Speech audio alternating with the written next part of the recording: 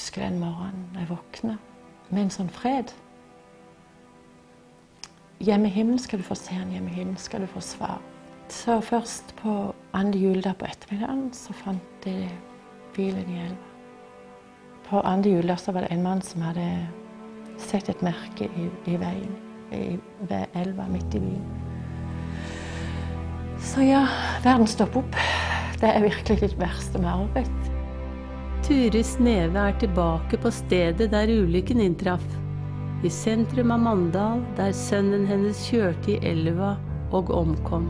Det gått 8 år siden Per ble revet bort fra familien. Turid vokste opp i et godt kristent hjem. Faren var gartner og mor hjemmeværende. Turid alltid trodd på Gud, gått gradene på søndagsskolen og hatt det fint. Men samtidig hun et eksempel på at mennesker kan, på tross av gode omstendigheter, møte prøvelser i livet.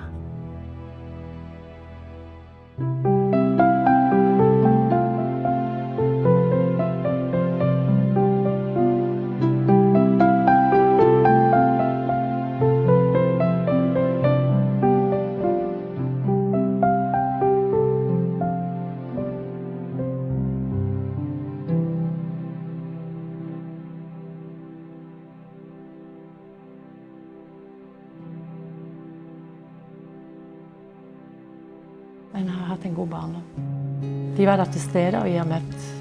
Min mor var hjemmeværende, men min far også, vi bodde på området, så han var der i gartneriet. Vi kunne alltid trå til.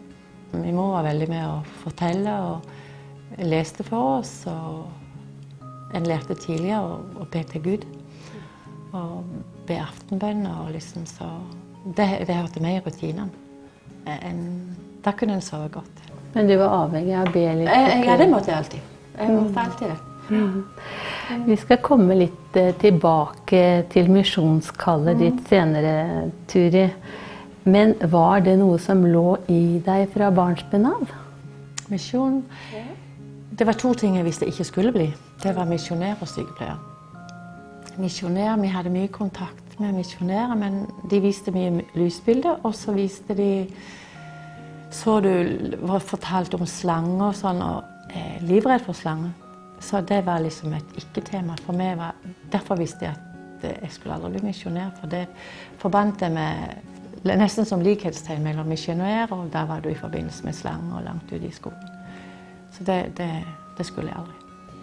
Men allikevel så var du av de som drev basar. Kan du fortelle litt om det? Ja, jeg kan ha vært 9 år eller noe sånt. Da hadde vi basar til inntekt for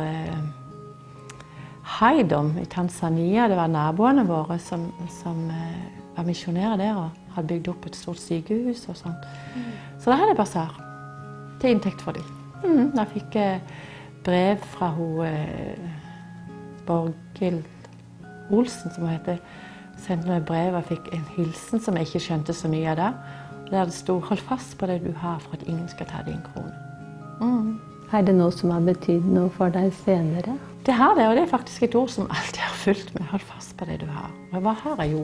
Jeg hadde jo troa på Jesus. Har du alltid hatt et helhjertet forhold til Jesus?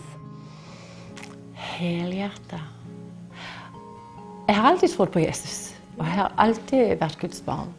Men jeg hadde en tid da, kanskje spesielt i gymnaset, da vil ha et bein hvert sted, holdt jeg på å si, være mest mulig like alle andre, og så allikevel tro på Jesus. Det ble en litt vanskelig balansegang av det. Hvordan slo det ut i russetida di? Nei, vi var faktisk en hel haug som ikke var russ. Vi valgte å ikke være russ, for vi ville ha felles russ. Og ikke atskilt kristen russ og vanlig russ. Så da valgte vi faktisk å ikke være russ. Var det en litt vond tid for deg sånn?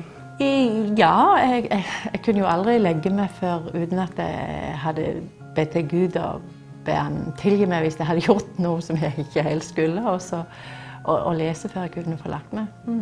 Jeg har hatt et nære forhold til Jesus, selv om Ja, ned og ned. Det var jo ikke så ned som det er i dag. Nei, men i den tiden, jo, jeg hadde det. Så du kan jo bekrefte det du har sagt tidligere, at du fikk det inn med morsmelka. Ja, jeg gjorde faktisk det. Jeg gjorde det. Og det var det å være den hverdagskristne. At det gjelder i dagliglivet, hvordan du oppfører det og hva du gjør. Og det preget oppveksten din, at du møtte hverdagskristne foreldre? Da? Ja, det gjorde det. Det gjorde det. Det var liksom i hvordan du behandlet andre og liksom hva du gjorde. Når det gjaldt den gymnasetiden din, så du kom til et punkt der hvor du tok et valg. Et helt konkret valg. Hva var det, og hva førte til det? Jeg husker det var en julefest jeg hadde vært på, og så var det en som spør meg hvordan jeg hadde det med Gud. Og jeg ble faktisk veldig irritert på, for jeg tenkte det har ikke hun noe med. Men det liksom, jeg kunne ikke helt slippe meg, Turid, hvordan har du det? Har du det godt? Og jeg hadde jo ikke helt det der. Jeg var hverken det ene eller det andre liksom helt. Så da fant jeg ut, nei, Jesus, jeg ønsker å følge det. Jeg ønsker å leve etter din vilje med mitt liv. Var det noe som skjedde helt naturlig hjemme hos deg selv, eller? Ja, det var faktisk det.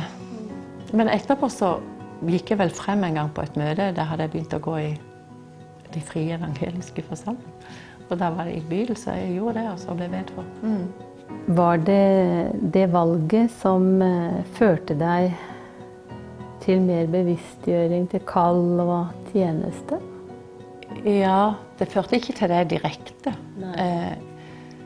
Jeg tenkte jo på utdannelsen og sånn, men jeg hadde lyst til å ta en bibelskole. Jeg hadde lyst til å bli mer kjent med Guds ord. Så det hadde jeg lyst på. Men jeg hadde liksom planene mine. Jeg skulle bli revisor. For jeg hadde tatt økonomisk gymnas, og det var det jeg ville.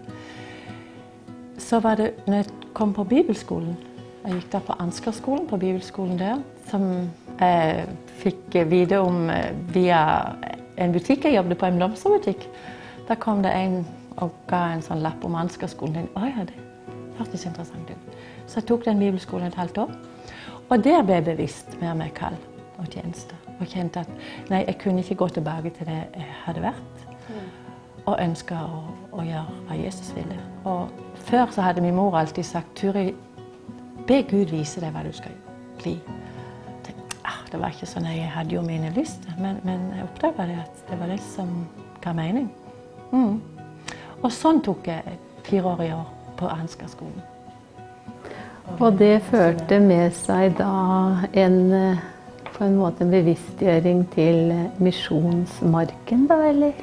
Ja, så der kjente jeg på at jeg kjente jeg skulle ut til misjon. Første tanke var Sør-Amerika. Og da ble det Argentina etter hvert. Hvorfor ble det akkurat Argentina? For du hadde jo tenkt på et annet land først. Jeg hadde faktisk tenkt på Brasil, men så var det han som var leder i misjonsutvalget i De Frie, Robinson, han sa til meg, nei, du skal til Argentina. Så måtte jeg gå noen omganger med meg selv da, og ble rolig for det at, nei, det er det jeg skal. Jeg skal høre på hva de sier og anbefaler meg. Så sånn ble det Argentina. Og det har jeg ikke angret på. Hvordan var det å komme til misjonsmarken, en ung kvinne i sin beste alder? Jeg reiste ut sammen med en familie som hadde 2 barn, og bodde sammen med dem det første året. Jeg hadde bare et lite kurs i spansk, så jeg kunne ikke mye spansk. Det at jeg var alene gjorde at jeg kunne gå mye mer blant ungdommene og sånn. Så jeg hadde mye samtaler med dem. Jeg brukte faktisk sånn, for å lære språk, så brukte jeg spansk, norsk, norsk, spansk. Så når jeg gikk med en, så ga jeg den boka spansk-norsk til dem. Så samtalte vi liksom sånn. Så fikk jeg jo undervisning der av noen naboer. Tysker, så da fikk jeg jo undervisning via tysken.